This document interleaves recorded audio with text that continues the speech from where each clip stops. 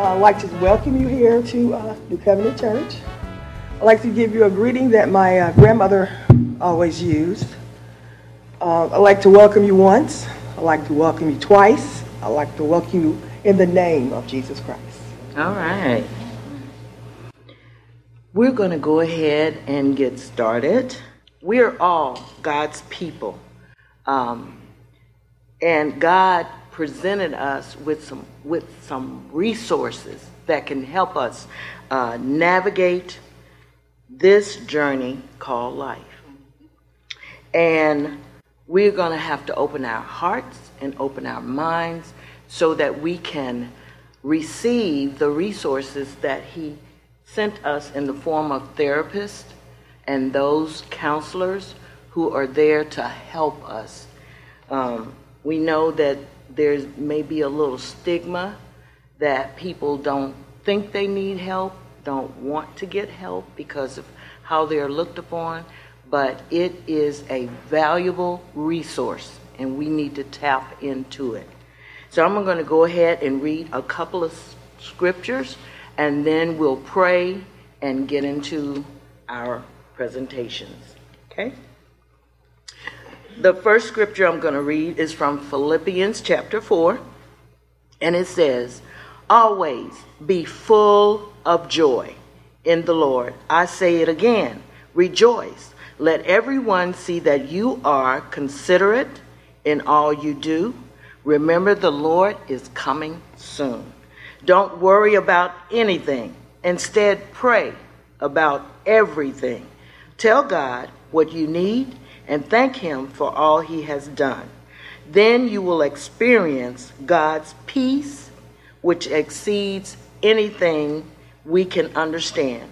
His peace will guard yours and mine, heart and minds, and as you live in Christ Jesus."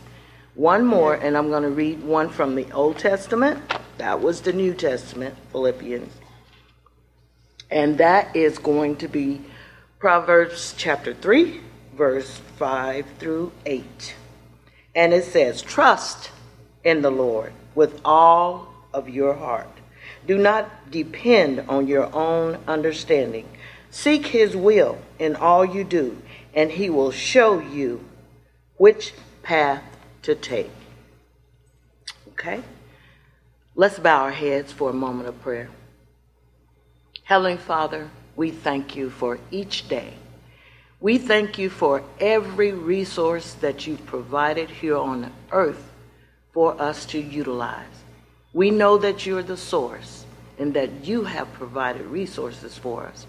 So Lord, as we tap into the things and the people that you've provided for us, we ask you to help us to open our mind, open our heart, so that we can receive help. We ask you for help, but then we close our minds and hearts. Lord, help us to open our hearts so that we can receive the help that you send from heaven. Every time we ask you, Lord, we know that you answer prayer. So we thank you for this day. We thank you for every speaker. We thank you for every listener. We thank you for those that are on their way. We thank you for those that are thinking about coming. Father, put it on their hearts to just be here. And we thank you for this presentation that we're going to share in together. In Jesus' name I pray. Amen. First of all, we're going to have Miss Stacy Williams to come up and do some reflections and introduce our moderator. Good morning, everybody. As she said, my name is Stacy Williams, and I work in the field of early intervention with infants and toddlers, and I've always worked with children since I've worked. So this topic is actually pretty near and dear to my heart as well, because I see firsthand how some of the issues begin and the effects that it has on children, that trauma and mental health issues have on children. So it's a vital topic. I'm glad we're having the discussion today. I know, as Joyce Sell mentioned, that it can be surrounded with stigma and sometimes prevent people from getting the help that they need. But I'm glad today that we're all willing to talk about it and educate ourselves and learn some new things about the topic. So I would like to introduce our moderator, who is my pastor. I'm a member of New Covenant Church here. His name is Reverend Brian Hudson, and he is a pastor, an author, a community leader, a missionary, and a ministry technology consultant. He is the founding pastor of New Covenant Church and Ministries, where he has served for 36 years. Pastor Hudson has earned degrees in Bachelor of Theology, Bachelor of Science in Media, Arts, and Science, and a Master of Science in Education with a specialty in Instructional Systems Technology. His education reflects his calling to serve God, God's purposes, to serve God and God's purposes in ministry, media, education, and education. Pastor Hudson's passion is teaching the Word of God, serving everyday people, and helping Christian leaders more effectively serve their congregations and communities. Pastor Hudson also conducts multimedia workshops with youth and other community outreach programs. Pastor Hudson is a former adjunct professor at Crossroads Bible College in Indianapolis and does missionary work to Africa, to which he's traveled on 5 occasions. So without further ado, I'd like to welcome Pastor Hudson. Well, good morning. Good morning. Thank you for coming. Thank you for the speakers and panelists for sharing with us your expertise and your passion. And for those who are participating, we're recording this session on video as well to be able to play it back for people who won't be here to see it and experience it. So we want to make sure we record it and make a resource that can go back out to our community, okay? Because you say mental health and people tend to not always want to show up, okay? But they might want to watch it on their laptop by themselves. However we can get the information out, we want to get that done. We do want to show 3 videos in the course of our time together, and the videos are going to be about mental health. In fact, we produced these videos a couple of years ago, and I was contracted by organizations, the Concerned Clergy, Far East Side Action Coalition, the Baptist Ministers Alliance. They asked me to help them produce a mental health series for the urban community. So we're going to show 3 videos. The first one we'll show now is one called What is Mental Health? And we'll dovetail off of each other and off of the insights we gain from every speaker, from the resources. I do want to say, as Pat said, I want to thank God for Pat Satterwhite or Joyce L. Ingram. They, in fact, Joyce in particular, I think in February this year, in like a meeting of our leaders and workers, said we should do a health fair. Everybody said yes, let's do a health fair. So I've been trying to do a health fair now for all these months, but we decided that rather than having one event, we'll have 4 or 5 events. This is the first one on mental health. The next one will have a different focus. So we'll have health fairs throughout the year, because we are passionate about not just having events, but about having ongoing resources for our community. So thank you, Joyce L. Thank you, Pat Satterwhite. Okay, well, here's the first video. It's entitled, What is Mental Health? Now, the big screen is over here, so if you can't see the big screen, you may want to move where you can see the big screen in the middle. Thank you.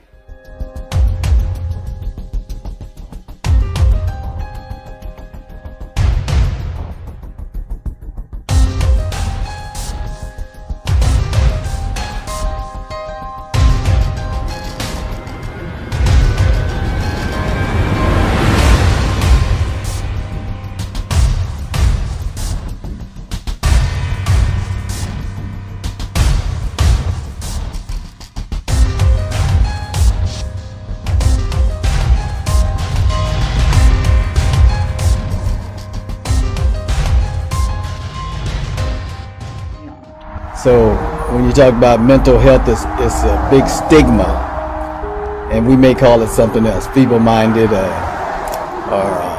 something else, but we don't like to call it mental health, and it's a strong stigma. Mental health is a state of well-being where a person realizes his or her abilities to handle normal stresses in their life, able to work fruitfully, and they can contribute to their community. Mental health is the goal. Mental distress and mental illness are the problems needing treatment. A lot of times people interchange mental health with mental illness, but a mental illness is a condition which affects a person's thinking, their feelings, and their mood. And so a mental disorder can reflect your ability not to be able to handle the normal stresses of your life. It may negatively, it's a condition where it impacts your ability to work and how you think. And it may cause you to have some behavior that's unacceptable behavior in a community. And so when you're having panic attacks, or when you're very depressed, or you may be schizophrenic, where you're having hallucinations and you're not aware of reality in your life. And so it can be very, very frightening for individuals. While African Americans make up 12% of the national population, we account for approximately 25% of mental health needs in the United States. The 25% is likely an underestimation since numerous cases of mental illness go unnoticed and unreported in our community. In the words of Dr. Janet Taylor, there are some African Americans who believe, I don't want anyone in my business, and I have to deal with my problems by myself. Without support from the community, or at least family and friends, how does a person begin to recover?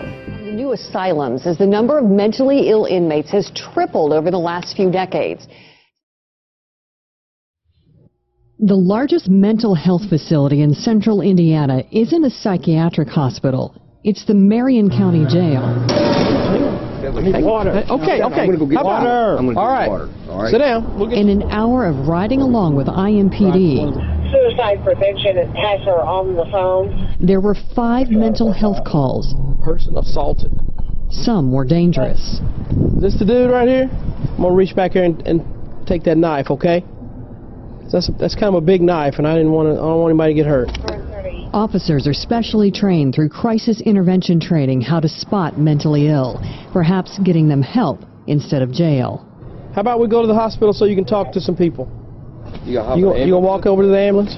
Every day, officers determine if a person is mental or criminal. We're now having our jails represent our mental health institutions, where people who have a mental health disorder or condition needs treatment, and they need that level of expertise to help someone be treated. Instead, they're arrested. Now, unfortunately, what do we know? 40 million Americans have a mental health disorder in the United States. That's roughly 1 in every 5 individuals have a mental health disorder. More frightening than that is a significant percentage of them are going to start a mental health condition at the age of 14. And by the time you're 26 years of age, 75% of all mental health disorders are going to be recognized at that time. Where people are being incarcerated, they may have a mental health disorder that needs treatment so that they're not repeat offenders. And we're not filling up our jails where people don't have the resources in order to treat them appropriately and correctly. We want to encourage people to have honest conversations and start with the people that you are connected to, your friends and family.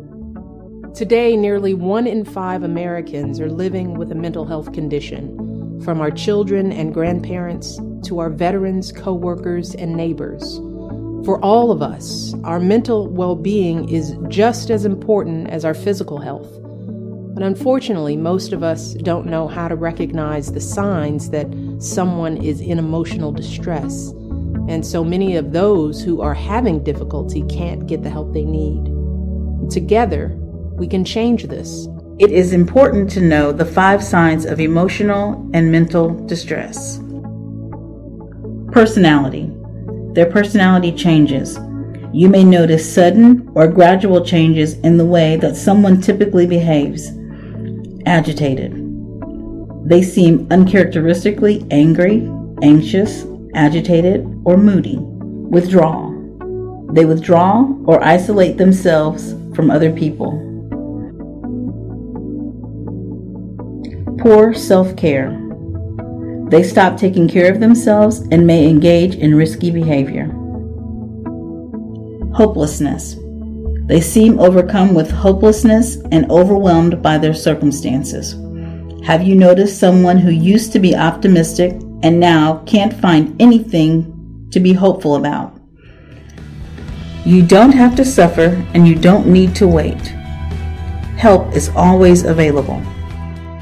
If you are aware of your mental health disorder and you can identify getting a mental health specialist, go and seek out a mental health specialist, but either a primary care provider or a mental health specialist. And that can be a psychiatrist, that can be a psychologist. Mid-America of Marion County, all of your primary care providers, all of your community health centers, all of your hospital networks can direct you to the right person.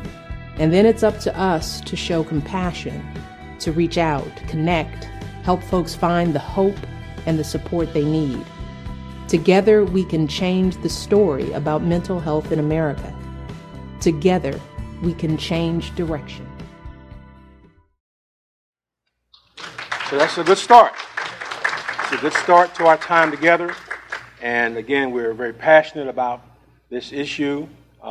And that assignment that I was given to produce the video immersed me in the research that made me sensitive to this very important area of need. We're going to now hear from our first speaker on today. And I'm so pleased to have with us representative of the National Association on Mental Illness. Now, let me say, first of all, I was introduced to our first speaker, by Carol Wills. Carol Wills is one of the really foundational persons in our community in the area of mental health awareness. And Carol works with NAMI and leads FaithNet, which is like the faith-based extension of NAMI. And so I met Carol through Dr. Gwen Kelly about 3 years ago. And Gwen's passionate about this matter as well. So I was invited to a meeting, and they showed this video at a NAMI meeting. So, and also the voice on that video is none other than our own Miss Nicole Kelly. Raise your hand, Nicole. She's our announcer. All right. So Sabrina Suggs is a certified youth support provider, certified recovery specialist, serving as a peer mental health educator and advocate for individuals impacted by trauma, mental illness, and substance use disorder. Challenged and maintaining her wellness and recovery from post-traumatic stress disorder and a traumatic brain injury. As a mother of 3, she dedicates herself to learning and modeling the skills to lead a fulfilling, productive, and a healthy life. Sabrina passionately serves as a face of hope and an active voice in her community by bringing education, support, and resources to families and individuals impacted by mental health issues. She entered the field as a program coordinator for social, emotional, and mental health programs within the social service organizations that engage marginalized urban youth. After witnessing the positive impact made as well as the tremendous need, she committed her work to expanding mental behavioral health education, resources, and services to minority youth and families. She currently is a connection and family support group facilitator for NAMI of Greater Indianapolis, Youth Ending the Silence presenter for NAMI Indiana, steering committee member for Interfaith Coalition of Mental Health, board member for STARS for Children, and some other acronyms here. Okay, all right. Okay, all right then. An adult member of the National Youth Advisory Council. So I want you to welcome our first speaker, Ms. Sabrina or Bree Suggs. Welcome, Bree. She comes. Okay. Thank you. Welcome, everybody, and thank you so much for attending. I'm really grateful to be here, and I really appreciate Pastor Hudson putting this on. Mental health is something that I'm very passionate about, and I'm very happy that there's faith communities who are engaging in this initiative. It's a really great responsibility for people of faith who honor sharing hope, helping to provide a healing environment to include mental health. So I'm going to go ahead and get started. The main objectives that I'll be covering here today is number one, to provide a description of what is FaithNet, how did it kind of get started, define what is mental illness and its scope, identify symptoms, assess the impact that it has on youth, help to identify what red flags identify a cry for help, and what treatment and service options are there, as well as what does NAMI offer to youth and young adults. So, NAMI. What is NAMI? NAMI is the largest grassroots mental health organization in the country. Do you want me to come close? Thank you. They have a mission dedicated to build better lives of individuals and families impacted by mental illness, and their pillars of dedication include education, support, advocacy, and research. And they also serve as a leading voice to bring awareness to the impact that mental illness has on individuals. What is NAMI FaithNet? NAMI FaithNet, like Pastor Brian said, is an extension of NAMI. And it's an interfaith outreach initiative that's encouraged to equip religious leaders and faith organizations how to be supportive and promote faith as a component of recovery. The goal of NAMI FaithNet is to encourage the development of welcoming and spiritually nourishing environments. And NAMI FaithNet is not specifically a religious network, but it includes, is not only a religious network, but it includes an effort to outreach to all religious organizations. So, what is mental health? So, mental health conditions are the spectrum of conditions, and it is a state of well-being. Mental illness, which is also can also be termed as psychiatric illnesses or mental health disorders, are medical conditions that can disrupt a person's thinking, mood, ability to relate to others, and the ability to perform daily functions. And just as diabetes is a disorder of the pancreas, mental illnesses are brain conditions that can result in the diminished capacity for people coping with the ordinary demands of life. They can affect persons of any age, race, religion, or income, and they are not a result of personal weakness, lack of character, or poor upbringing. Some serious mental health conditions include major depression, schizophrenia, bipolar disorder, obsessive compulsive disorder, post-traumatic stress disorder, and borderline personality disorder. So what factors contribute to someone developing a mental health condition? And there's a combination, whether it's genetics, environment, or lifestyle choices. Biochemical processes help to outline the circuitry of the brain, and if there is an imbalance in the chemicals that are available in your brain, it could cause mental illness, as well as unmanaged chronic stress. And trauma all play a role. Although the causes of mental illnesses are many, because there's still much to be learned about the brain, there were historically not images that people used to identify brain disorders. So, like someone would take a picture of a heart or electrocardiogram, they didn't initially take pictures of the brain. Now there are advanced research that is now using scans and stuff to identify some of the issues that they're able to see within the brain that contribute to mental health conditions. So, symptoms. We can all probably agree that everyone experiences a wide range wide ranges of emotions, and that can include sadness, happiness, elation, or sorrow. But mental health provides emotional mood swings and can inhibit activities in life. And chronic mental health conditions are more extreme than normal. So how do we know when someone we know might be experiencing a mental health condition that requires intervention and treatment? Here are some of the symptoms.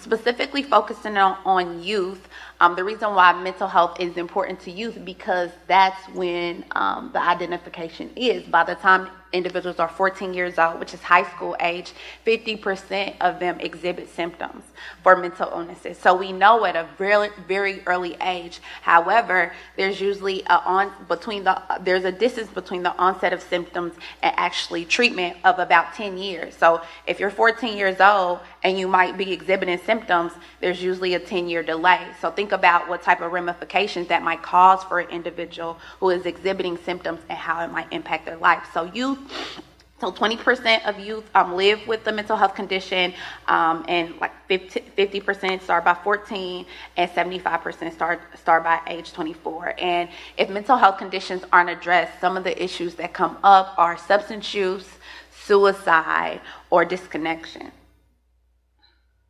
And the interesting thing about youth is that because that age of adolescence is involved with puberty, the brain is already changing. So it could be masked because some of the normal personality traits that go along and coincide with puberty might be masked as mental illness.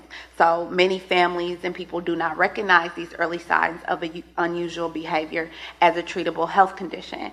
And if mental health conditions go untreated, it can sweep away the ability of a person to live a healthy life. So what is mental illness's impact on youth?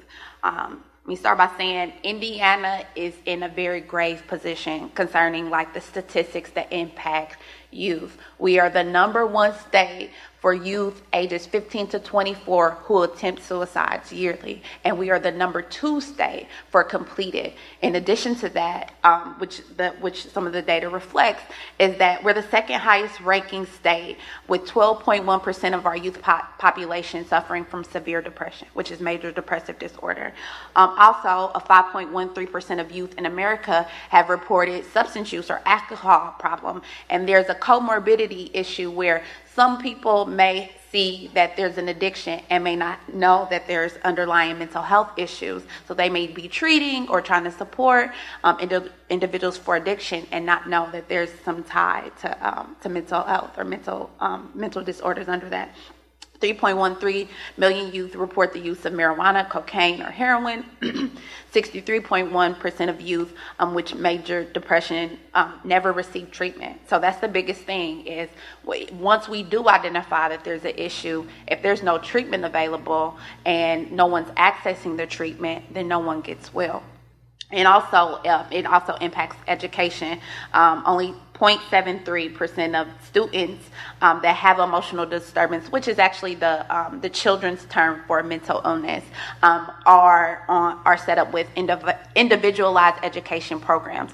And some of this data is off because they say that our school systems don't do a good job at capturing the statistics with IEPs and identifying symptoms for young people. So some of these things go under the radar, and how that impacts them. An individualized education plan is set in place to help support the needs of someone who might be struggling or need extra help. And so if they're not identifying that they have mental health issues, it might be specific. Hey, they have behavioral health issues, or they're a bad child, or they're just aggressive, or they're pretty much labeled and don't get the help that they need.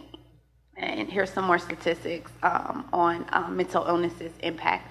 11.93% suffer from at least having one major depressive episode, and the ranges vary from 9.87 to Indiana is on the highest for 14.64 for major depressive episodes.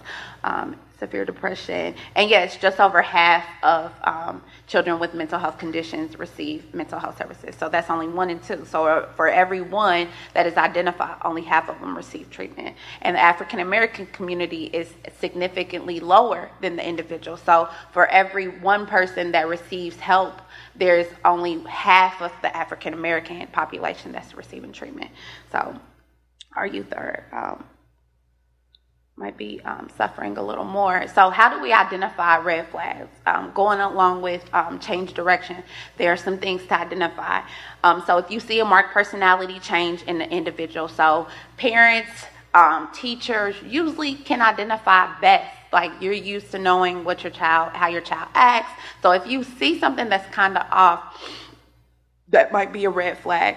And in addition to their ability to cope, if they're kind of feeling overwhelmed and they're usually able to manage strange or grandiose ideas, may be symptoms of schizophrenia or psychosis, excessive anxiety, not being able to manage, feeling anxious or fearful, prolonged depression or apathy. Just because someone exhibits symptoms doesn't necessarily mean that they have a mental illness. However, if they continue over an extended period of time, that's where someone might be concerned. Marked changes in eating or sleeping patterns, thinking or talking about suicide, extreme mood swings, high and low, the abuse of alcohol, excessive anger, hostility, or violent behavior. And in addition, make a note of the red flag for excessive anger, hostility, or violent behavior. They're not specific to mental health. There's usually a comorbidity. So someone's more likely to become violent if there's the use of drugs or alcohol. So mental illness alone does not create an environment of violence. If you come from a place of violence or an environment of violence, and then you might be using substance use as a means to cope, that's when there's red flags for violence. So what are some treatment and services that are available to our youth? One is psychotherapy, which is practically talk therapy. And there's several different treatment modalities that pertain to what psychotherapy or talk therapy is. So that can include cognitive behavioral therapy, acceptance, commitment, treatment therapy, exposure therapy, dialectical behavior therapy, etc. Medication does not outright cure mental illness. However, it may be able to help with the management of symptoms. The best way to use medication is in conjunction with psychotherapy. It is not a treatment by itself. It's supposed to be used in conjunction with psychotherapy in order to deliver results. Arts and creative therapy. Art and creative therapies are ways of using art, music, painting, or dance to express and understand yourself in a therapeutic environment with a trained therapist. This can be especially helpful for youth who find it difficult to talk about their problems. So also complementary therapies. Some people find complementary and alternative therapies helpful to manage stress, and some of the common ones include yoga, meditation, aromatherapy, hypnotherapy, herbal remedies, and acupuncture. And some of the others that I didn't have listed that kind of go along with alternative therapies are equine therapy. Some people use horses. There's some treatments, EMDR, which is electromagnetic,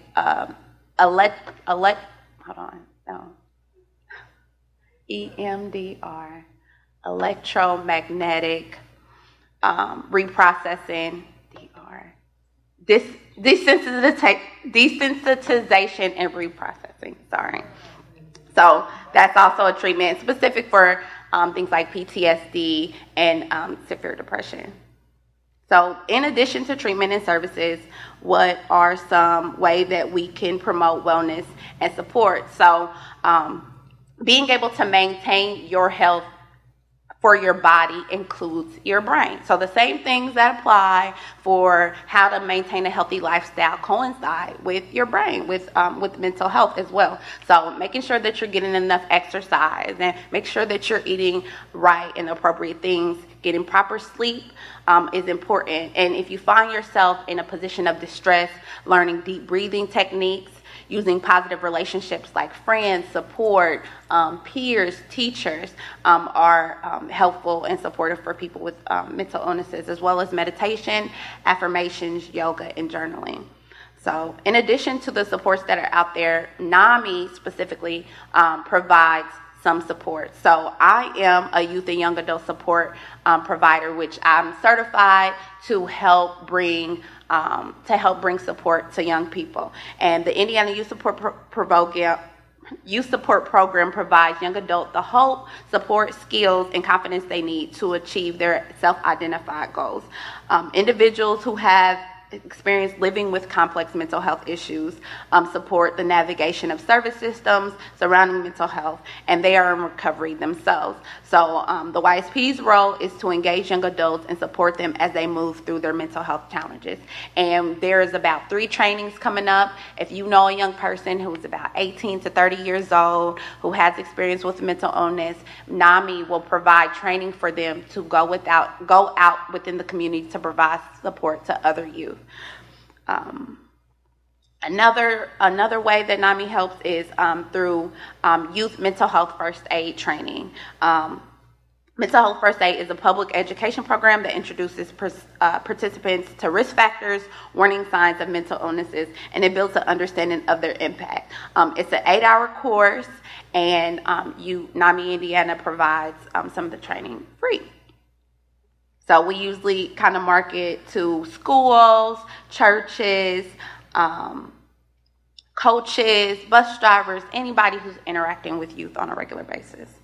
Another, which I'm also a presenter for, is Ending the Silence. Ending the Silence is an engaging presentation that helps audience members learn about the warning signs of mental health conditions. So I presented at some parenting groups and told my story about how stigma affects youth and what we can do about it, schools, at some youth events. So that's also a way that you can contact NAMI, and they can have someone come out and do a presentation.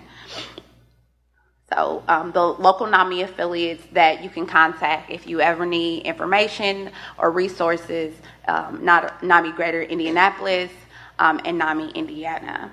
And here are some resources that you can use. So I'm sorry, I hope I was good on time and didn't go over. But does anybody have any questions? Yep. Thank you.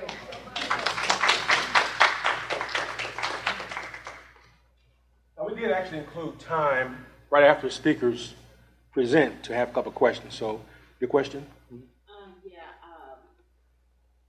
Generalized anxiety disorder, that's combined, that is in the same category as mental illness. I didn't hear that mentioned, but yeah, because I have mental illness, bipolar, PTSD, and generalized anxiety, which is abbreviated called GAD.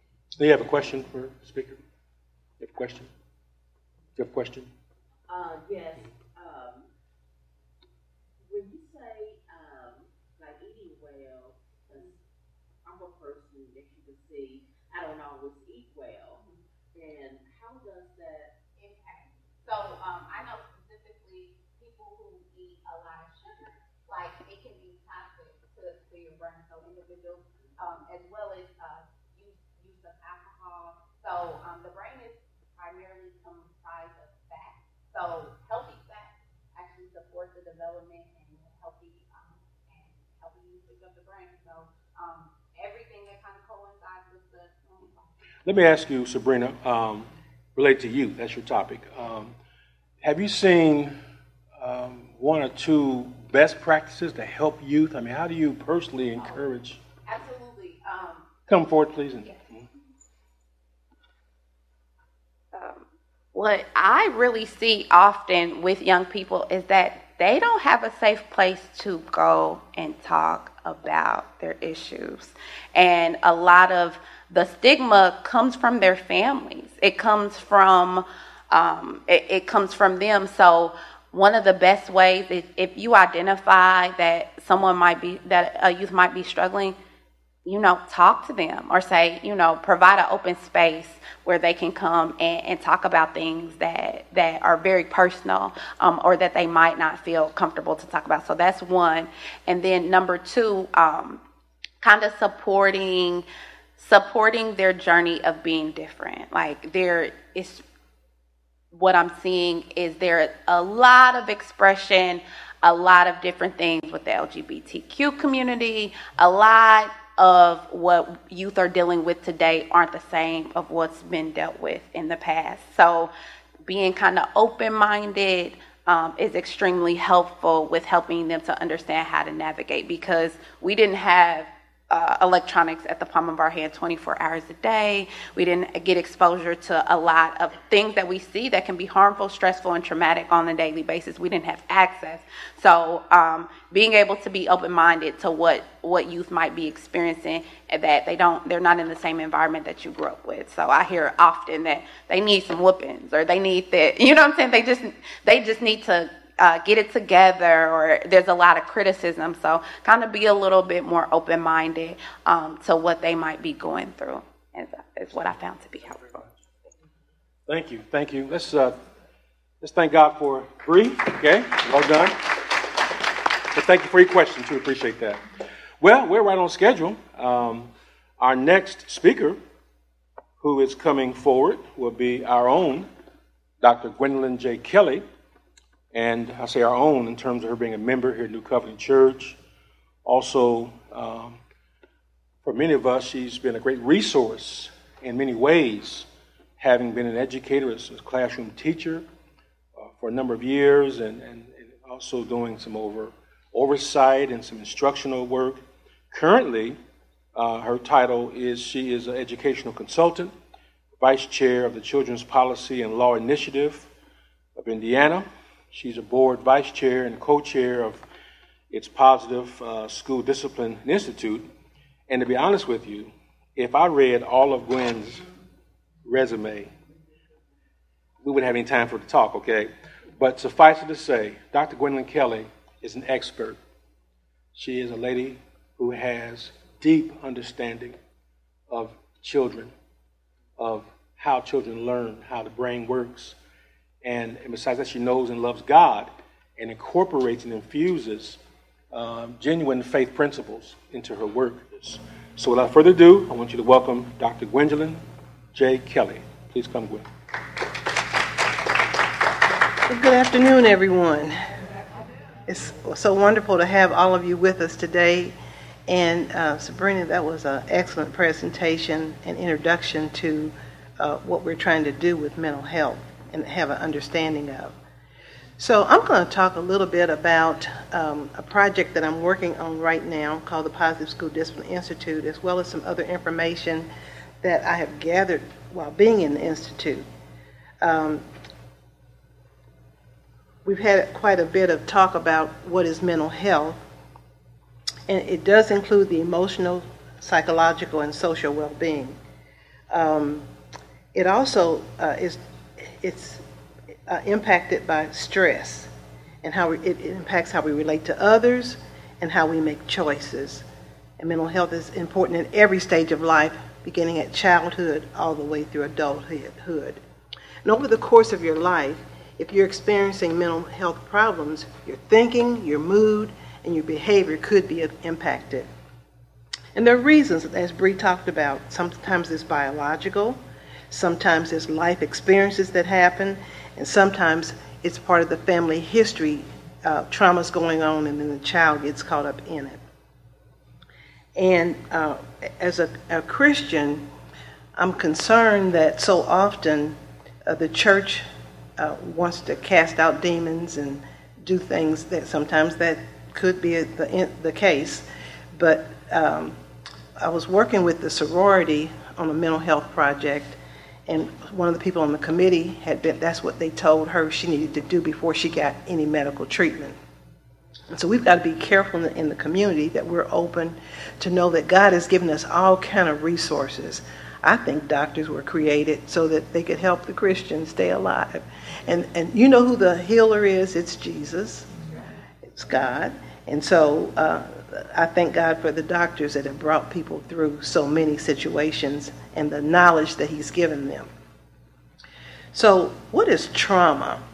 Because our institute that we're doing has a trauma theme running through it.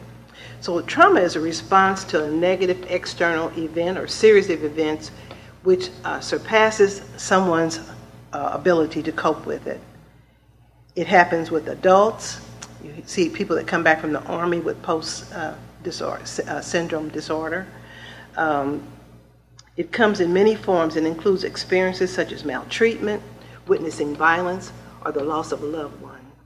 Trauma experiences can impact brain development and behavior inside and outside the classroom.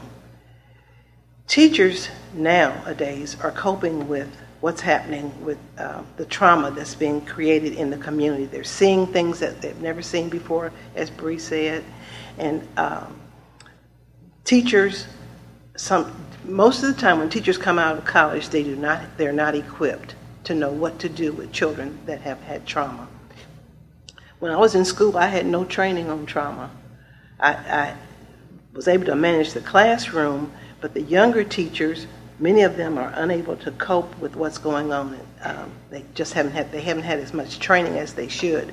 We've got teachers who are coming in with 5 months experience from the Teach for America program, and they stay for the goal is for them to stay for 2 years, and they're in some of the urban areas, and they just aren't equipped to do what needs to be done. And so we have been, the Children's Policy and Law Initiative is an organization that does advocacy work. Pastor, I need to turn on this timer. Would I click on it? Because I don't want to go over my time. Okay. Keep going, I'll turn on. Okay. So we do advocacy work with legislation related to children's issues, but we also are doing this Positive School Discipline Institute. We saw the need for it because we were tracking data over a 5-year period of time. And what we found in Marion County with the school performance reports was that 1/3 of the schools in Marion County were suspending 3 to 0%. And then 1/3 were suspending 3 to 10%, and then 1/3 were suspending 10% or more. And some of those went as high as 95%. There's a school in the city that suspended 95% of their children, not incidences. But those numbers have gone down because the state has been monitoring special ed data, and so that makes an impact on general ed data. So we saw the need to start this Positive School Discipline Institute. Well, we know that trauma is real. It doesn't just happen to the child, it happens inside the brain. And between 1/2 of at least 2/3 of children reported at least one traumatic event at age 15. And 1/2 to 2/3 of children have experienced some form of childhood trauma. That's an amazing number. And is exhibited in many ways. It's not limited by race, by socioeconomic status. You have a sheet. I'd like for you to look at it. And you don't have to write anything down, but I want you to look and see. These are the adverse childhood experiences that we're teaching about in the workshop. Sexual abuse, physical abuse, emotional abuse, physical neglect, emotional neglect, loss of a parent, witnessing family violence, having an incarceration of a family member, having a mentally ill, depressed, or suicidal family member, and living with a drug addiction or alcoholic family member. When we've used this and done a poll so that people could tell what their score was. You don't have to tell me your score. I'm going to tell you my score. It's a 4. And when you have 4 or more adverse childhood experiences, you're very likely to have issues that can lead to an early death or incidences with the law. The more adverse experiences you have, the more likely you are to have problems if you don't have some help that comes in, there is recovery. So this graph shows some of the things that happen. We've talked about the drugs and because you're trying to cope, and the troubles that you're having in school. This is two brains, and I'm asking what's the difference in one and why aren't they both growing at the same amount? The one on this side is a child that was neglected, and is a very severe condition of neglect. And this is a healthy brain on this side, but we know that trauma impacts the brain to the fact that it doesn't grow like it should.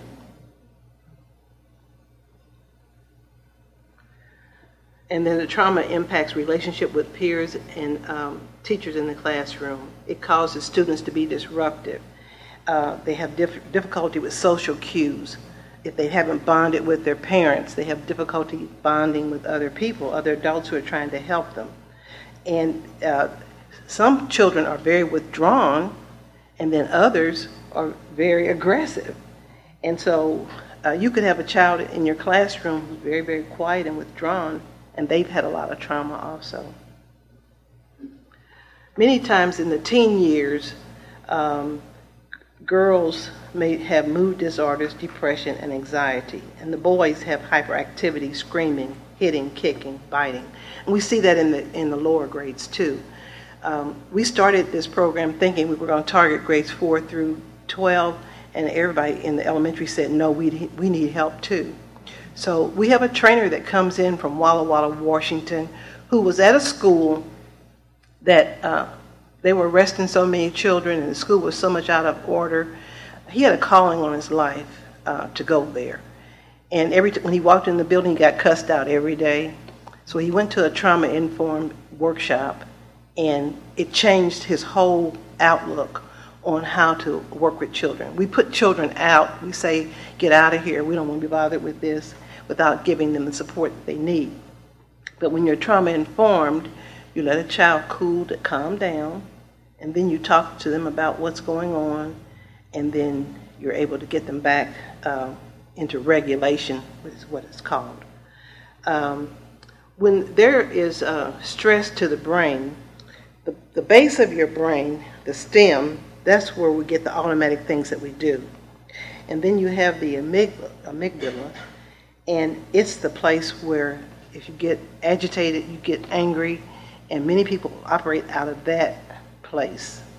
And then you have the frontal cortex, the prefrontal cortex, and some people have another program has named this the not spot. You don't have to think about it, it just happens. The hot spot, where you get angry and aggressive and fight and flight. And if you stay in a state of stress, it leads to disorders, it leads to health conditions down the road. I'm in a pre-diabetic class, and we were talking about stress. And if you stay stressed all the time, imagine a child is under stress all the time, it does lead to diabetes and some other health issues. And the power spot is where you're able to think through and do what needs to be done. So you've got to get a child to calm down, get out of the amygdala, and start thinking in the prefrontal cortex. And you can train a child to do that. You can talk about, you're working out of your amygdala. Some people call it the dragon place. You've got to come, I'm going to give you time. Take deep breaths, and then you're getting to self-regulation. Teachers don't know how to do that. We had not been taught that. I had not been taught that. So, and it's a change of heart, because many times when the principals who come to the training go back and they start implementing, we're not going to suspend all these children. The teachers get very upset because they feel like they're not supported. They want their kids out of the classroom so they can get a break. So we do a lot of things that make teachers feel good and adults feel good that aren't the best thing for children. Another thing that I talk about is bias. Everybody has implicit bias. In the state of Indiana, 1 in 10 children is suspended every year. but African American children are suspended 1 in 5. On the last report that came out from the Civil Rights Report from Washington, D.C., the school, Department of Ed, we are second from the bottom with Missouri for suspending African American boys. Indiana is second from the bottom. And we are fourth from the bottom for suspending African American girls.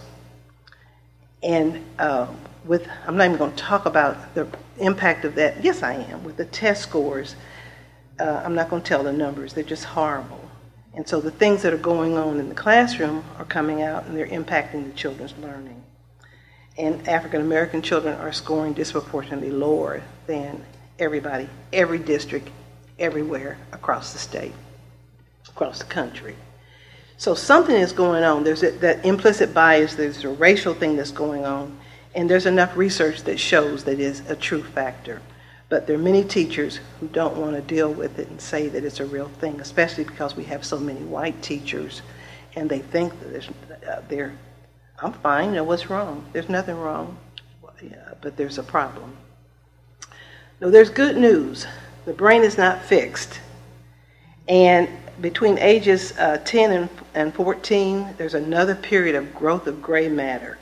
And so we can emphasize socio-emotional learning, and that can go on all along. And when a child is getting ready to blow up and explode and cause confusion in the classroom, you've got to calm them down so you can work with them. But in the meantime, on the front end, to be proactive, the teachers need some skills on how to de-escalate situations. And not, if a child is going out of control and he's dysregulated, is what we call it. If the teacher gets dysregulated, that's not a good situation. But if the teacher stays regulated and knows that it's not about them, something is going on with that child, they're able to calm the child down and then talk about it and then come back to learning, which is the primary reason why we come to school. So there are 4 pillars of trauma-informed practice. Trauma is real, and there are ways to support recovery. There are signs, symptoms, and impacts of trauma that you can see if you know what you're looking for. And you begin to integrate new learning into interactions.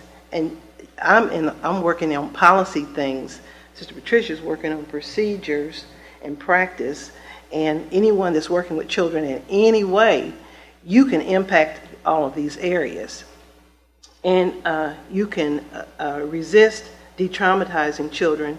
There's been a lot of discussion about should children still get whoopings.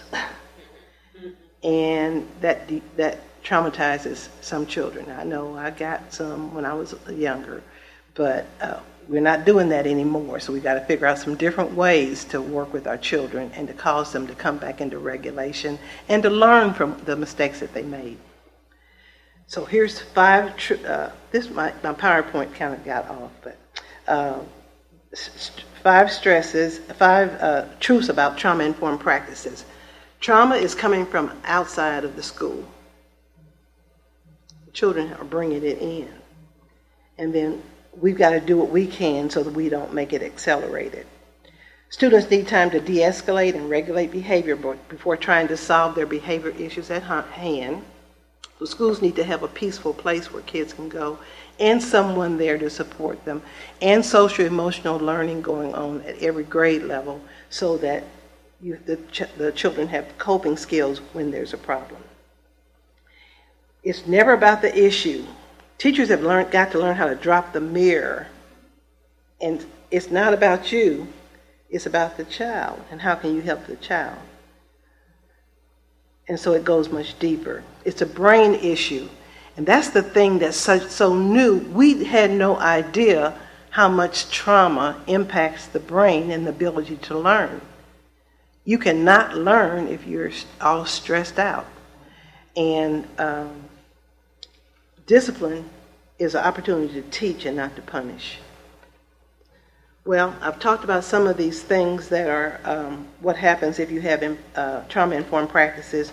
Your voice tone changes. You're not in people's face talking loud, but you kind of lower your voice. But you also stay authoritative, so they know you mean what you say, but you stay calm and do it. It's not wishy-washy. You've got to learn new skills, and these are some of the teachers in our workshop who are working together. Instead of using fear-based punishment, you've got to use logic and high levels of adult self-control. Calm down. Children feel safer. They use regulation skills. They get back down to thinking, and they feel that we value them. Our presenter said, how many times have you told children that you love them? And it doesn't cost anything. We're paying all this money to bring him there, but he's telling us all you got to do is love the children and let them know that you care about them. And so many people had never told a child that they're teaching that they love them, that they care about them. You can say different things if you didn't want to say love. So if you've got a child that's out of control, don't overact. Give them strategy to cope with their anger after they've calmed down. Don't give it to them while they're in the midst of it, because they're not going to hear you. Just allow them to take deep breaths and calm down. There are some other techniques too. Children like calming but assertive tones. I said that. Okay, one way to de-escalate a situation when you have a child that's out of control, don't use you messages like, you just get on my nerves. Why did you do that? The accusatory you. But we've got to use messages with an I emphasis. I expect you to do what I'm asking you to do. And I learned this from a presenter that we had years ago here at the church. Give children two alternatives, and that's what they're doing now. That was a long time ago I learned that, and I used it. Give them two alternatives that you can accept. For example, if someone is rocking on their chair, causing a lot of confusion, you may stand up, or you may put your chair over there in the corner and come back when you're ready to work. So I can live with both of those. Or you may stand up at your desk and work, or I can take your chair and I'll give it back to you when you can tell me when you're ready to sit down. So the two choices that you can live with, and that works on high school kids. It works all the way down. But you've got to be kind of clever to think about two things that you can live with. So there are 8 things here that you can do to help kids calm down. This is the last 5. Have them count to 5 or count to 10. Take a deep breath, as I said. Blow into your hands. If a child, just have them blow into their hands. Place their hands in their pocket. Just hold on to your britches. Sometimes that's what I would say. Avoid antecedents to anger. That means if acknowledge antecedents. So they're getting angry, so watch yourself. Kind of give them a clue. Make a fist and then relax your hands.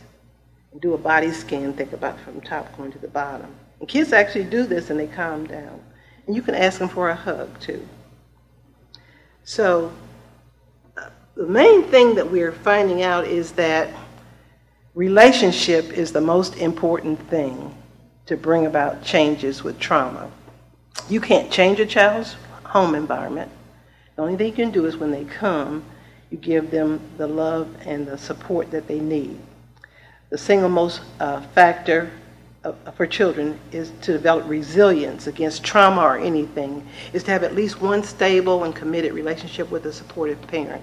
I have story after story about one person that made a difference in one child's life. And you might be that one person. A child is struggling in school, and maybe God puts them on your heart, and you're the one that continues to encourage them and help them overcome. I've overcome 4 ACEs. I've had people to support me all through when I was at First Baptist here. Growing up as a little girl, I had teachers, people in the neighborhood, and so you have opportunity to be one of those people that helps children cope with trauma. Thank you.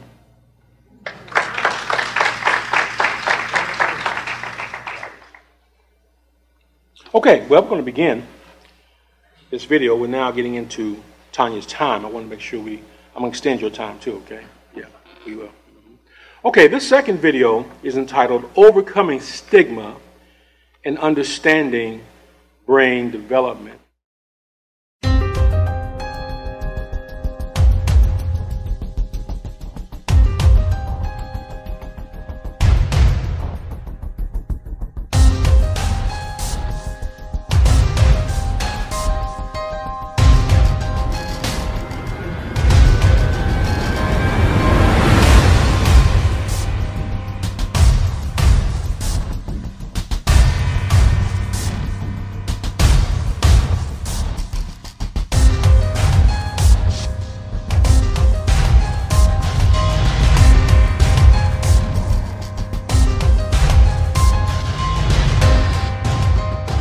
What would you do if your house was on fire? You'd probably call 911. But what if calling the fire department wasn't cool? What if calling for help wasn't safe? What if calling for help means that you'd get judged?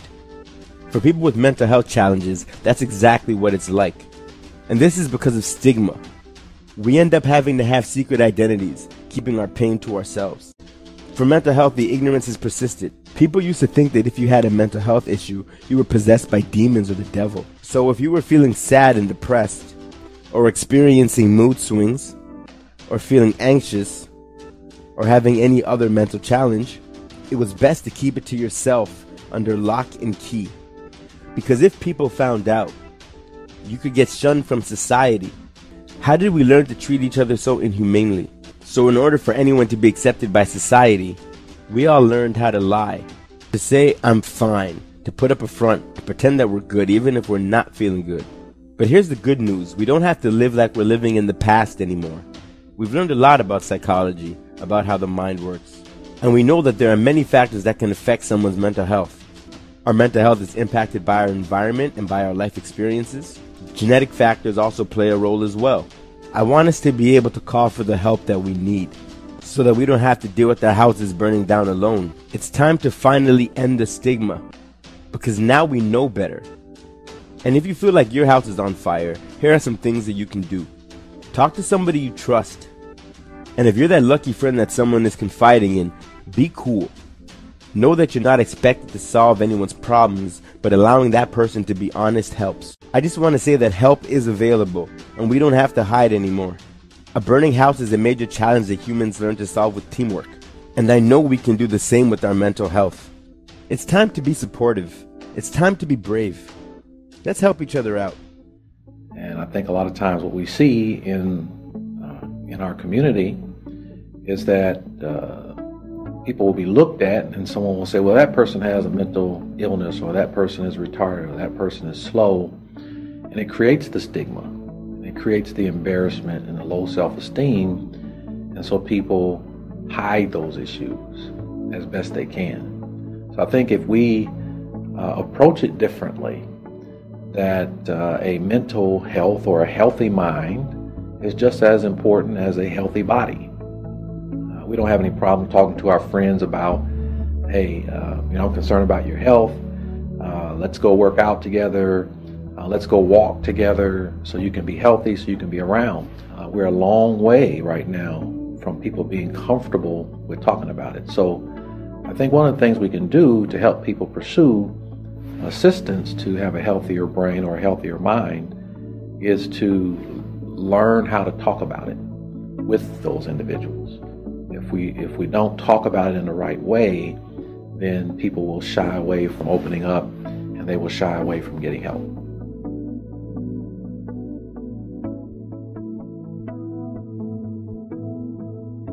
So a healthy brain, directs your actions. It contributes to your moods, and it also impacts your ability to think. When we have high blood pressure or we have angina, we use medications to lower our blood pressure. No one questions that whatsoever. It's not a problem. But when I add a medication to make up for that deficiency of that neurotransmitter, so that now my mental health disorder is treated, we think of it differently.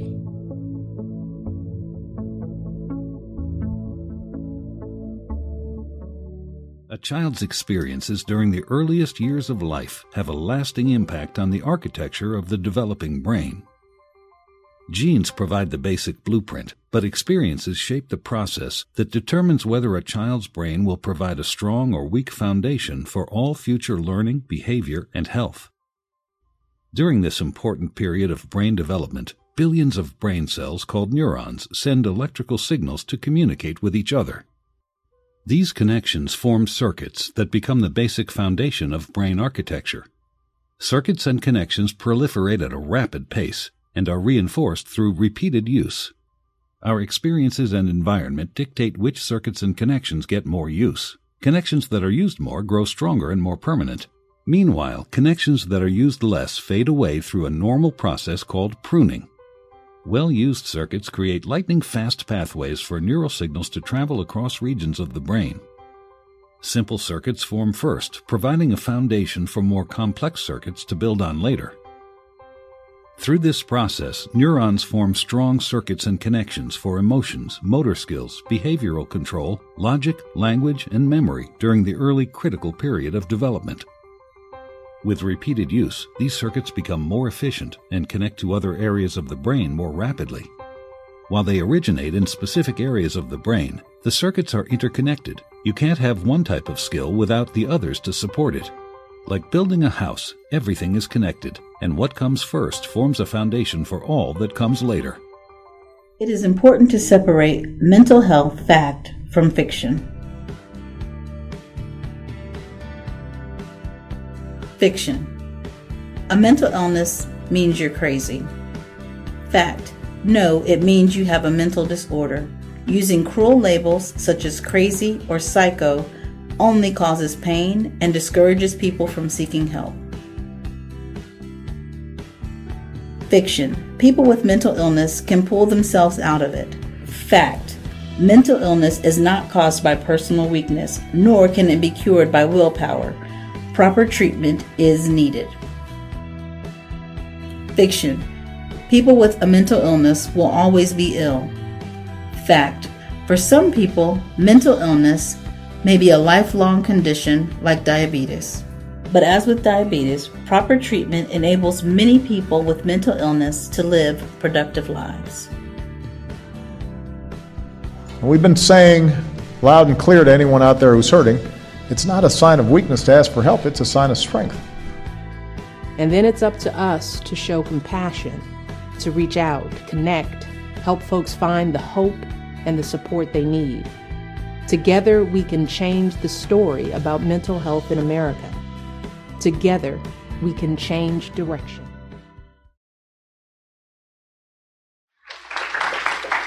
So brain development is a key, isn't it? Obviously. And mental illness isn't only behavioral. Sometimes it's actually physical, it's organic. And so we want to be aware and sensitive to all of these, the whole range of mental health. And look, especially for the children, that they would come up in healthy environments, and those who have been traumatized, reach out to them and help them. All right? All right, our third and final speaker for today will be a lady we met through Patricia Satterwhite. Her name is Tanya Richards. Let me pull her bio up. And we are appreciative of her supporting this workshop because she is, among our speakers, one who's actually is a practicing therapist. She's a counselor, and I'll read part of her bio here. Tanya's driven by a life purpose to do immeasurably more by assisting people in reaching one's highest level of overflowing spirit, nourished body, and a peaceful mind. She's a licensed mental health and addiction counselor, currently pursuing a doctorate in psychology and Christian counseling. Her passion is to guide and support others encountering trials and tribulations, leading them to feel hopeless. So she does life coaching as well. She's been working with children and families for over 12 years in various capacities. Her experience comes from working in addiction services, both outpatient and inpatient. school-based therapy, outpatient counseling, as well as crisis intervention services and walk-in, telehealth, and ERs for the past 3.5 years. ER is emergency room? Community North Crisis Center. Okay, 5 years. Okay. She's trained in trauma-informed care and motivational interviewing, and years of experience working with teens and evolving family dynamics. She supports and she provides support and education in managing behavioral disorders, mood disorders, school-focused challenges, divorce, parenting, and family stressors. And I'm sure there's a lot more you've learned and you've gained experience in over the years, but let's just welcome at this time to our workshop, Ms. Tanya Richards. Welcome, Tanya. I don't know what else to say after all of these wonderful videos and all of these wonderful presenters. I mean, oh my gosh, can I have a round of applause again for these presenters? I mean, fabulous. I absolutely, that was my bio for my private practice. I have a private practice as well as I work for Community Health Network. I absolutely am blessed and feel that it has been a calling that I work for Community Health Network. I believe wholeheartedly in the initiatives that we do at Community Health Network. I work in the crisis department. I was led there. I believe that I have purpose and a passion and a reason that I worked there. I worked there starting in 2013 after my father committed suicide. I was at Wayne Township, Ben Davis. Thank you so much. I was a school therapist there. Loved the work that I did there. Didn't want to leave there, but I had to leave there because God told me to. So I went and I worked at Crisis. And I do crisis work there. And then after I was doing crisis work there, I was approached by Lisa Fleetwood, and she asked me, hey, I heard that you were a follower of Christ and that you have a strong Christian background. And I was like, who told you that? Well, I don't know. They just said that you were.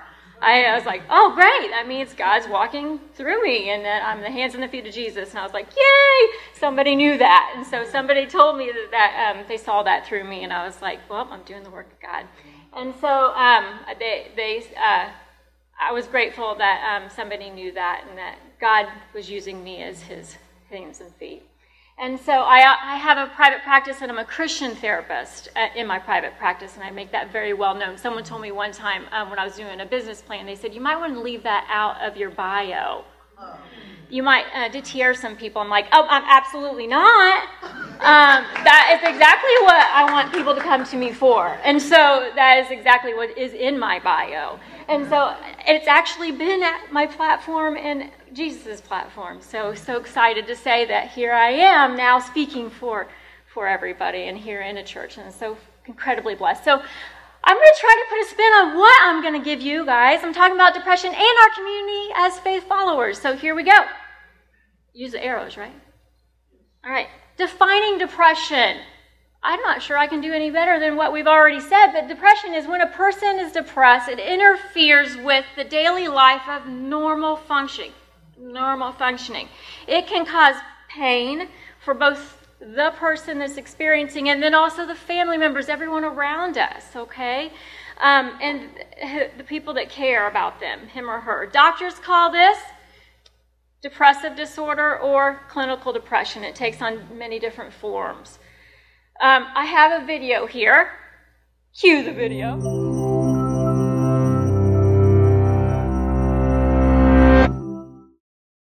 Depression is the leading cause of disability in the world. In the United States, close to 10% of adults struggle with depression. But because it's a mental illness, it can be a lot harder to understand than, say, high cholesterol. One major source of confusion is the difference between having depression and just feeling depressed. Almost everyone feels down from time to time.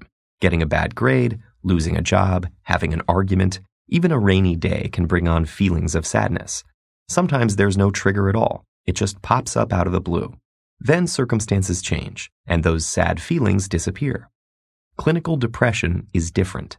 It's a medical disorder, and it won't go away just because you want it to.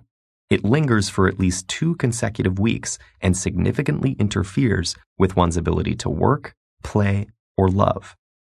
Depression can have a lot of different symptoms: a low mood, loss of interest in things you'd normally enjoy, changes in appetite, feeling worthless or excessively guilty, sleeping either too much or too little, poor concentration, restlessness or slowness, loss of energy, or recurrent thoughts of suicide.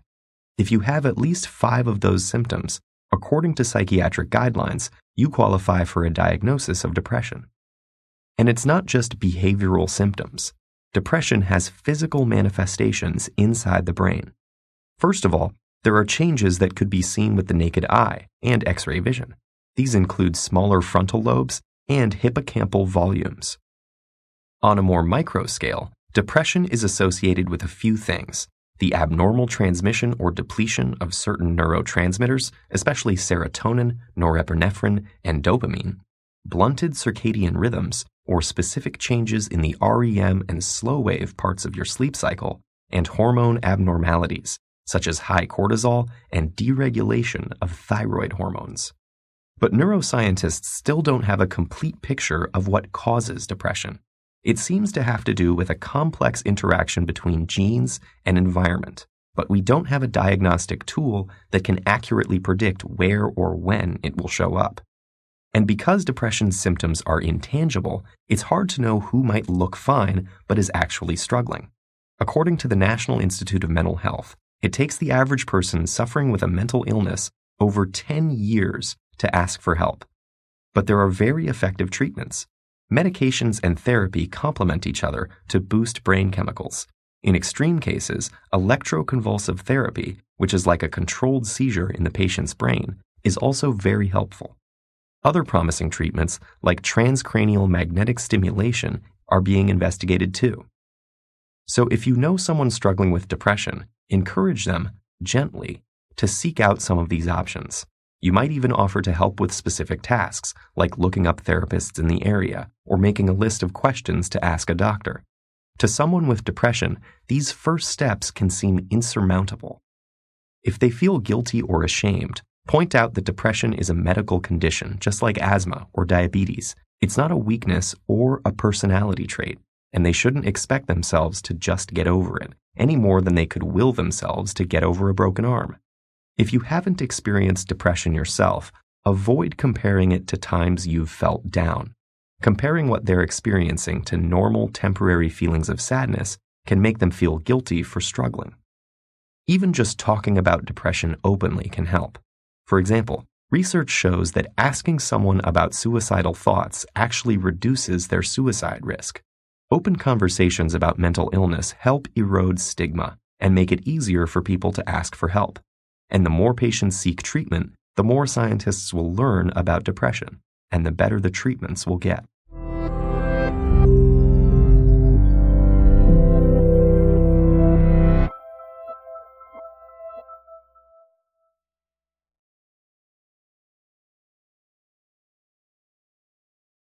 All right, okay. So 1 in 4 people in the congregation may have a family member struggling with mental health issues, right? All right. So we said 1 in 4. I heard 1 in 5 earlier. I'm going to say 1 in 4. I think it's a quarter of all people, right? Yeah. And that majority of individuals with mental health issues go first to a spiritual leader, all right, or are first recognized by a spiritual leader. All right. So we have an amazing opportunity to make a difference. We have a purpose to make a difference. I know it. And so we know that this is a mental health issue. It's a spiritual issue. It is a congregational issue. And so 90% of those who die by suicide have a diagnosis and are treatable psychiatric disorder. What? Did we just say that? What was the percentage? Did I hear that again?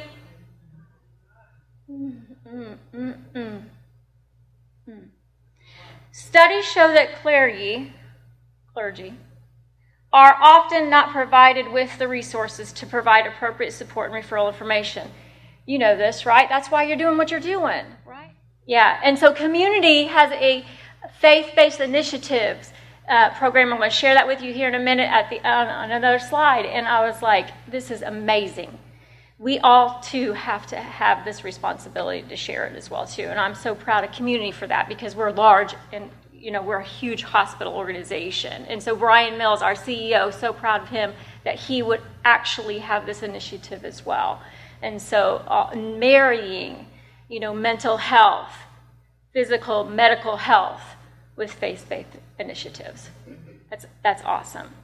And so a study released in 2012 shows that people with religious spiritual practices suffer what? Suffer less from depression, and those who observe religious spiritual practices who do have depression recover more quickly than those who do not. All right? So this is all good news. All right? So why faith communities? Why? Why us? Faith communities have a unique role in supporting and advocating for people living with depression and then those who care about them, because faith leaders are often the first to recognize depression in a person or in a concern and family, because the pastors are the first to whom they may turn. All right? Those with depression in the congregation already connected, and they have tenuously a source of help for that congregation. People of faith know that every person is of equal value.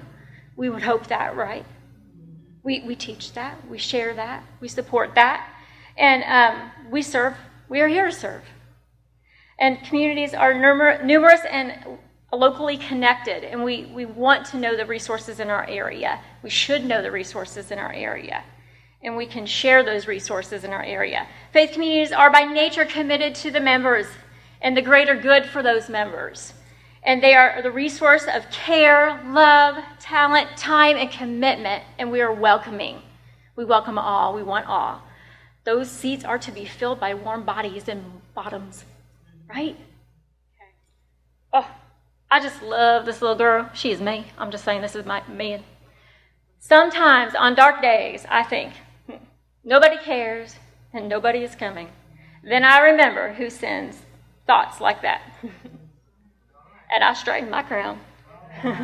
I am the daughter of the King. I just love that little girl. She is me. I'm telling you. And so, tips on fighting this silent warfare. And remember, we do not fight this depression. We need to understand this. The first thing we need to do is pray. We need to invite God to this battle. All right? Now, I am studying at Louisiana Baptist University, and my study is first psychology. I went to Martin University. I love my degree. And my second degree now is my PhD, and it's in Christian counseling and psychology, and I'm marrying the two because they have to be a marriage. All right? We have to have clinical practice, and we have to have spiritual practice, and we have to marry the two. All right? And so what I mean by that is God has to be invited, all right, into this battle. And we have to pray, and we have to read His Word, and we have to get some worship on. I'm telling you, we do. And there is a time for confession in this. Know you are a child of God, and let them know they are a child of God. But sometimes when someone is struggling, they may not be ready for that. But you are. You are ready for that for them. Expect healing, and share with them that they can expect healing as well. Ask for help from a mental help provider. I said help provider, not health provider. As a help provider, we're going to provide some help. All right? Scriptures for depression. I am from God and have overcome them, because the one who is in me is greater than the one who is in the world. 1 John 4:14. I will trust in the Lord with all of my heart and not lean on my own understanding. Proverbs 3:5. I can have peace in this world. I will have trouble, absolutely. But I will take heart because God has overcome the world. I will not fear, for God is with me. He will hold me up. He will help me. Isaiah 41:10. Again, I am daughter of the King. You are all child of the King. So I love some of the initiatives that we have here. So havehope.com is an initiative for prevent suicide. It was also called Zero Suicide Initiative. They've changed it to havehope.com. And it is, if you know anyone that is struggling, that is depressed, or that is geared towards like teens, but also young adults as well, they can go in. Not sure if you're feeling depressed, you can take that little quiz. There's also a little assessment back there on the 4 computers for us currently. But you can also call these numbers or text now. You know, everyone has that little text messaging. You know, even if you don't have data, you can text too. So 20121 or 800-273-8255. So Community Health Network has that. It's for free. So it's really cool. There's all kinds of awesome resources. You can go for young adults, for parents, all kinds of different videos on here you could watch, for educators. And then also we have our Faith Health Initiative. Again, this is something that Lisa Fleetwood, this is how I got here today also. She introduced me through you guys. And then they have different programs. They're helping churches expand and learn and through programs, and I'll share with you the programs that they have here. They're just offering help for the nursing community coming up, resources, Speakers Bureau, and then monthly curriculum and resources. So there's some other things that they're doing. It's very, very, very new, which is really, really cool. So I'm excited to be a part of that. So that's a very good question. So I work in the crisis area at Community North, and so I see the gamut and spectrum of the diagnosis, DSM. So I see the assessment tool for everything. So there are all kinds of criteria. So like a physician that would see a medical, we have that diagnostic criteria for every disorder that comes across. And you would look at what is someone experiencing. And so you look at, do they check off so many boxes for that criterion. So dementia would have an onset of certain criteria, and you would look to see that. And so depression would look something like, 2 weeks of depressive disorder. They're not doing this, not contributing. They're, you saw some of those things on that video, whereas dementia would look totally different in certain ways. So that's what you would look for. Anxiety looks completely different.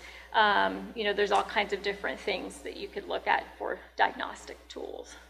But the DSM is what we use for that. Absolutely not. No. I mean, you can have circumstantial depression. You could have situational. I mean, it definitely doesn't mean that you have to have medication. That's just one thing that you could have to address it. You could have psychotherapy. You could have, I think that, Bree did a fantastic job of actually laying out a lot of different treatment modalities that you could use to address depression. But medication management is one tool you could use alongside of others. And again, let me reiterate what Bree had mentioned in her presentation. I think she did a fabulous job of bringing that across, is that medication management should always, and I want to say this, it is an always, it's not a sometimes, it's an always, it should always be with psychotherapy. It should be paired up with. It's better and should always be conjoined with, because if you just do medication, it's going to give you a change in that chemical balance in your brain, but it's not going to help you with the environmental factors. It's not going to help you with now what's going on with my brain and my body at the same time. So it should be compared with and combined with.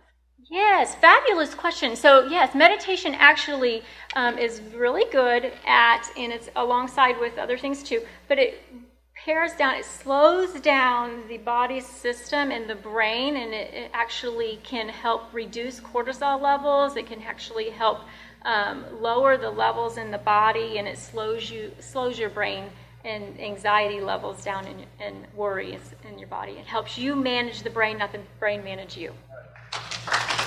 Thank you, Tanya. And I really appreciate Tanya showing us how it is possible to combine the spiritual, the Christian, along with the clinical and the medical. That is so key. So I thank you, Tanya. Okay, we're going to, at this time, call for our panel to come and be seated. And let me, I'll call your name and you'll come. Let me introduce you. We're going to begin with Miss Stacy J. Williams.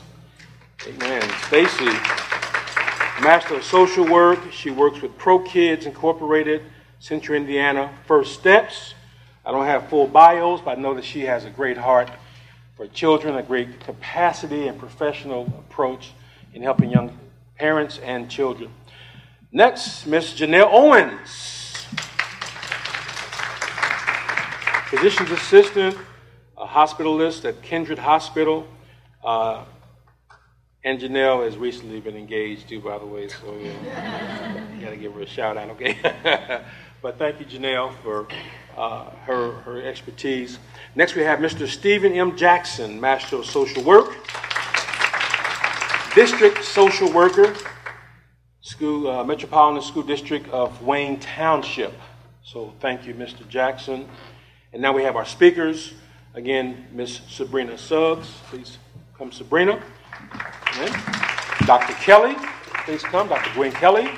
And please come back, Miss Tanya Richards. And our panelists are going to give an opening statement, and they're going to speak from their area of concern and expertise in their field, from beginning with Stacy, and then to Janelle, and then to Stephen, and on through our speakers.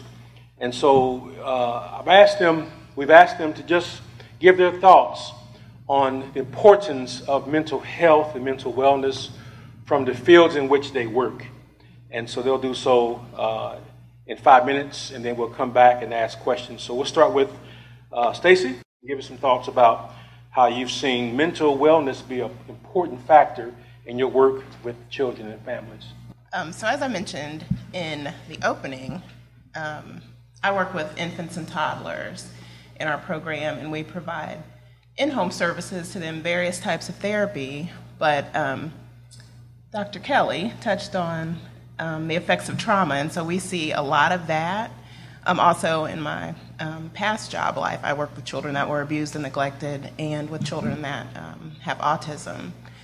So the idea that starting early with children to try to mitigate some of those circumstances is really near to my heart, because I felt divinely led and called to the position that I'm in and the field that I work in because of working with children that were older, seeing the things that they had gone through, seeing those effects and how it manifested in their behavior and their ability to learn at school, really made me start to look at wanting to reach out to children as early as possible to try to get around some of that, because we've touched a little bit on brain development, but that is so crucial when it comes to developing good mental health. And so if a child experiences a significant amount of trauma and stresses early on, it really does impact their brain negatively. And so I feel strongly about providing those early interventions such that we can try to change some of that, because your brain is more, the term is plastic early on. And so a lot of those things can actually be mitigated prior to them becoming an issue when they're school age or when they're an adult. Thanks, Stacy. And Janelle? So I'm a hospitalist at Kindred Hospital, which is a hospital that usually works with a rehab facility. We get people from Methodist, Eskenazi, all those places that are not well enough to go home or to a lower level of care, but come to us. I get a lot of vent patients, a lot of people with wound care and just need rehab. And you see a lot of people that have other comorbidities with the depression and everything like that, and it hinders, their rehab and everything like that. So, we try to get past that with that. So, depression is real. The stress, the the anxiety, and it can affect other parts of your body. It can affect your heart and cause heart attacks and things like that. So depression and anxiety and all that stuff is real, and it affects so much of not just your mind, your whole body. So, yeah. Very good, thank you. And Mr. Jackson. Yes. As a district social worker and one who's also just completed his administrative license to be a principal, it seems to me one of the problems that we are experiencing is the removal of services within our schools that are needed, not just by the students, but by the parents and guardians as well. One thing I wanted to talk about, one issue that we experience now is self-medicating, and it's been talked about, touched upon today, but I just wanted to say, and I never thought I'd come to church and quote Chris Rock, but Pastor, I promise you it's clean. Chris Rock once said that his mother would put tussin on an injury. You break your leg, you hurt your shoulder, throw out your arm, put some tussin on it. Unfortunately, nowadays, we have taken this to heart, and we've taken this tussin remedy to put it with Sprite and codeine and other things. And unfortunately, now we've actually started putting tussin on it, but it's to the detriment of what we're trying to resolve. That's where the issue comes in terms of the self-medicating.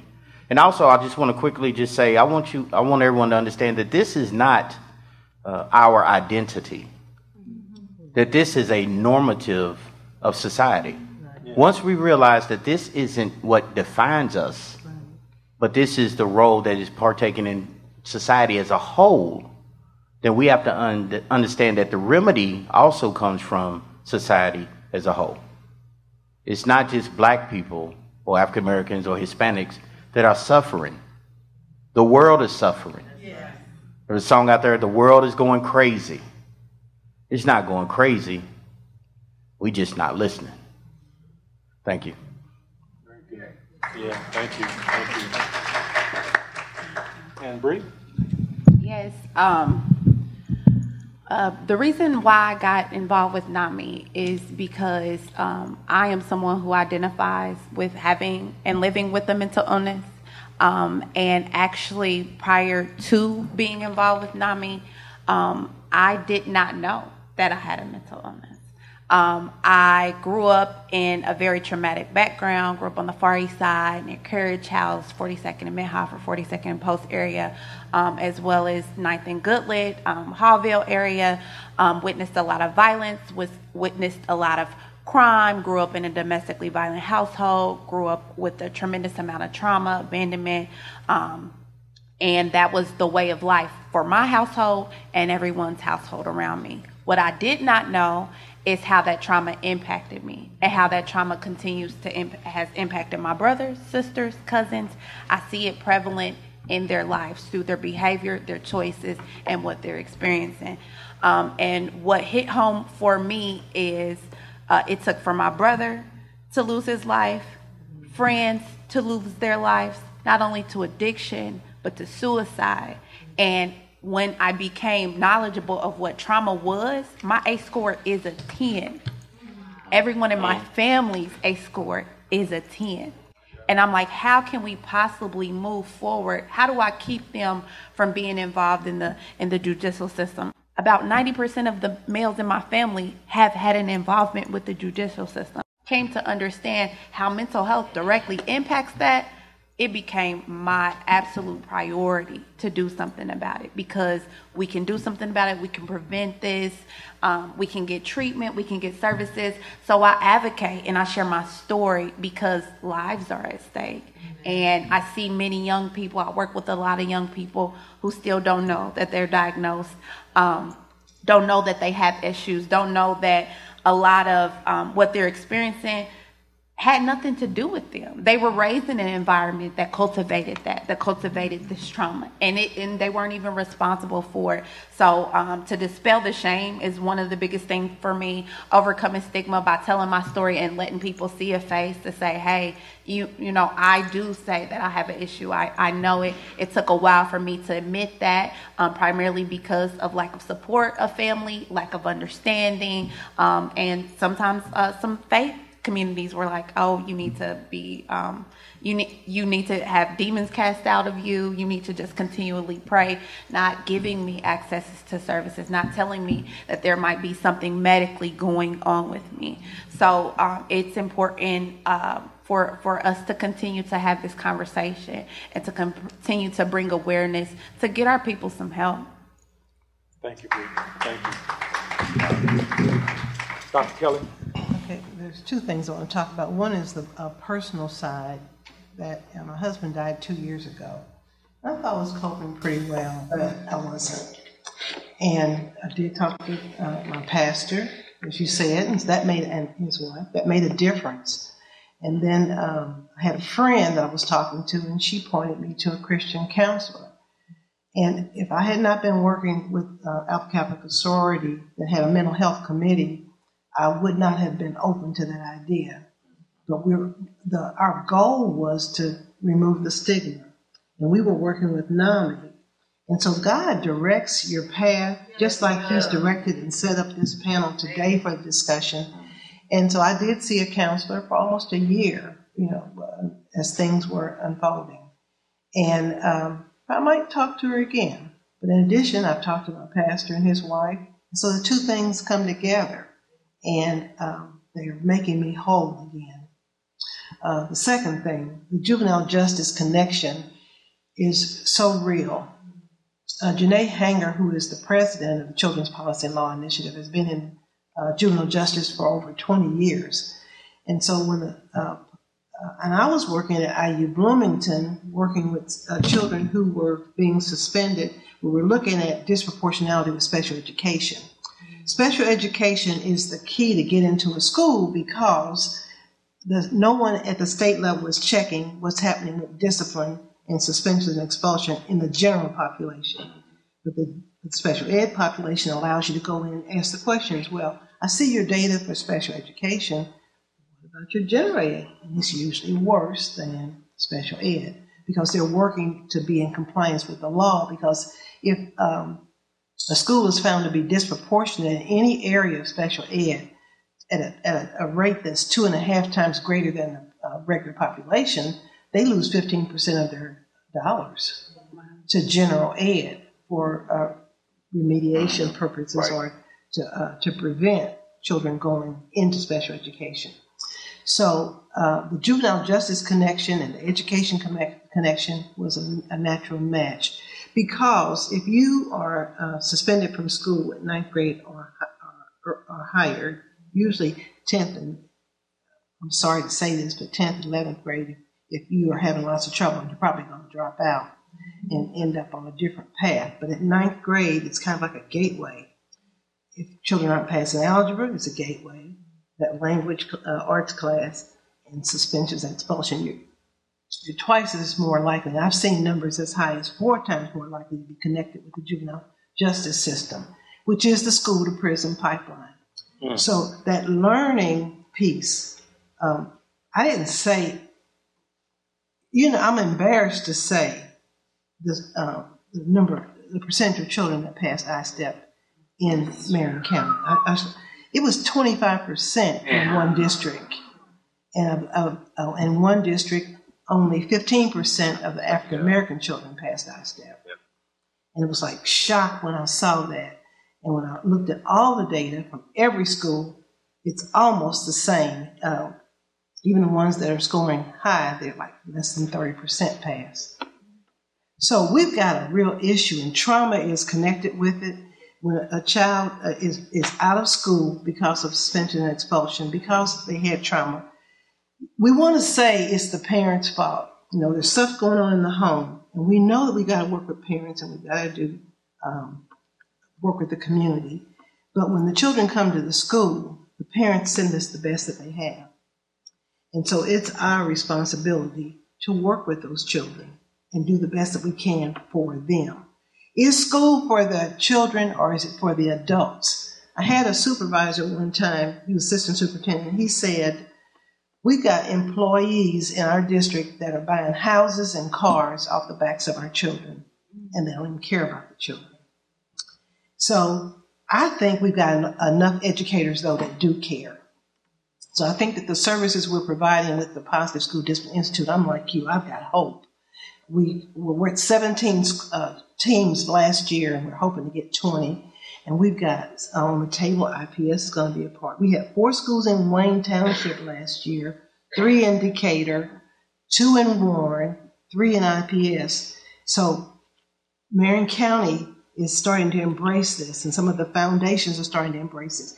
Trauma is the word of the day, and everyone knows that we've got problems that we can work on, and we can solve them. Tanya? Well, and I'm Tanya Richardson. I told you just a little bit about me. I came to where I am. I wanted to be a therapist. I sat next to somebody on a plane, and I was a hair stylist for 10 years before I went back to school, to college, put me through school. I sat next to somebody on a plane, and they're like, what do you do? And like, I'm a therapist. I was like, oh, wow, I really want to do that. And so I went back to school, and I thought I wanted to be a social worker first. And I got accepted into school of social work. And then I ran across somebody that went to Martin University, and they told me all about Martin University. I was like, oh. I went and visited, and I literally started school like the next semester. And I was blessed with that degree and everyone that I went to school with there. And love my psychology degree. Clinically, very, very sound with psychology, and came out there and went and did addictions work at Terra Treatment Center, and very, very much so because of the background in which I grew up in. I grew up in a very addicted home with my father. My ACE score, I would have to say, would be a 7 or an 8 as well. Growing up very much in trauma, didn't know I grew up in trauma. That was my baseline. Matter of fact, as an older adult, I would live normally, and I would actually go and find trauma so that way I would feel safe. And so I didn't realize that until I actually went to school and started going, wait a minute, that's my diagnosis. Wait a minute, that's my diagnosis. Wait. And so knowing that I needed to seek help to be able to actually give and provide help was something that was very hard for me to understand and know. And so I still am in counseling today myself, to be able to provide counseling. And that was something that was extraordinarily hard for me to admit as an older adult. But boy, thank goodness for my counselor. It takes a strong counselor to be a counselor of a counselor. It does. It does. It does. So thank you, Chris Clay. Thank you. And so I absolutely love the work that I do. I did find myself, and God laid me down at least 5 times in 2013. Sometimes he has to strike you over the head, then he has to hit you again, then he has to lay you down. And he did. He had to lay me down. And so for me to listen, because sometimes I don't listen very well. And so he did that. And so unfortunately it was also with the loss of my father. And he redirected my path. I was accepted into a doctoral program for performance psychology in 2013, and I was going head first into performance psychology. I thought that's what I was supposed to do, right? And so I was at Wayne Township. I was a school therapist there. Absolutely loved the work that I was doing with kiddos and Ben Davis. And my father ended his life, and I did not see it coming. You thought I would. I was a counselor. Did not see it coming. And so, but you know, I lost 5 lives in 2013. Never lost a loved one in my life, and lost 5 of them in 2013, and ended with my father. And I knew then that something had to change in my life, and God awakened me. And so I did some soul searching, did some praying, lots of praying. God was ever so present, though. How could you be in so much peace and yet so much pain? God. And so ran across Louisiana Baptist University and ran across this degree called Psychology and Prison Counseling, and then ended up starting my private practice as well. And so went to community and do crisis work, intervening where I believe the pavement, meets rubber meets pavement. It's a pivotal time in someone's life where, I don't want to live anymore. And that is truly paramount. And that's where we can intervene, and we get to a place where we truly understand where it's real and depression. And, somebody says that, it's, one or two reasons usually. It's, I don't want to be a burden anymore. And they don't want to tell you that, or they feel like they're so isolated and excluded that no one loves them, and that's the things that I hear so often. And so that's where I got to be where I am today, and so I'm so grateful to also be here and share that with you. So. Thank you. Wow, I've only got 15 minutes left for today, but let me remind everybody, the Bible says Jesus was a man of sorrows and acquainted with grief. Jesus was acquainted with sorrow. So I think about us assembled here today. We're all acquainted with sorrow. We've had sorrows. We've had distress of mind, maybe illness, mental illness, but we're here to encourage one another and then encourage others. Question, first of all, for Janelle. I'm going to entertain a question from you as well. Janelle, in your practice, you mentioned needing to help people and then encountering mental health challenges that hinder health. What's your view of the state of integration between the medical help and then the mental emotional help? Is there integration? Are there people on site who are helping with mental issues? Are you not having that help and support? So unfortunately, at our facility, we don't have a psychologist on staff. And that's a problem because a lot of patients, they have all these different comorbidities. They have, they're on a ventilator, they have heart issues, all this stuff, which can cause stress and depression. And, they're on these medications. And unfortunately, as a provider, we don't have time to, put all our time into one patient, because you have so many patients to see. And, you want to help these patients, but you're like, okay, you have so much little time, and you want to give them medication, but without having a psychologist, it's really hard because you're trying to put it together. You're trying to help them mentally, but you're also trying to help them with their heart disease or anything like that. So unfortunately, we don't have a psych on staff. And I raise that question because I'm thinking we probably need to, at least from our point, advocate that our health care coverages and plans incorporate the mental and the physical, integrate them, because they're obviously related. You know what I'm saying? And we would, ask and seek that from our providers. Okay, Mr. Jackson. We'll take one, for instance, secondary level students, which is your middle school and high school. The biggest issue that we're seeing now in terms of mental health is brought on by illicit drug use. So unfortunately, we have a lot of students now that are taking, and it's not alcohol, it's pills, it's marijuana, fake marijuana, Spice, Katie, all of that stuff. That's the problems that we're seeing there. But it's also, we see it from the parents. You'll be saddened by the number of parents that I've had come into the school. Hi. It's become a badge of honor to be loud, quote unquote. For those that don't know, loud is people that you walk by and they smell like weed. That's a badge of honor. In fact, we have a saying now, it's you are awfully loud, or I'm loud.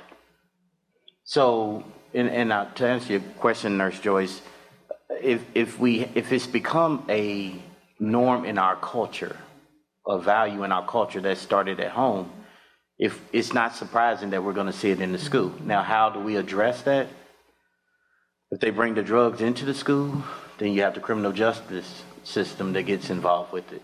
If it's one that we suspect where things are issued, where there's a problem, we can call in the families and have counseling and such.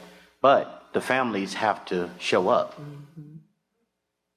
Just as well, and I love Ben Davis. We have the greatest football team. Sorry, anybody on the east side that loves Warren Central. We have the greatest football team out there. But I see more parents that are at our football games than are at our parent-teacher conferences.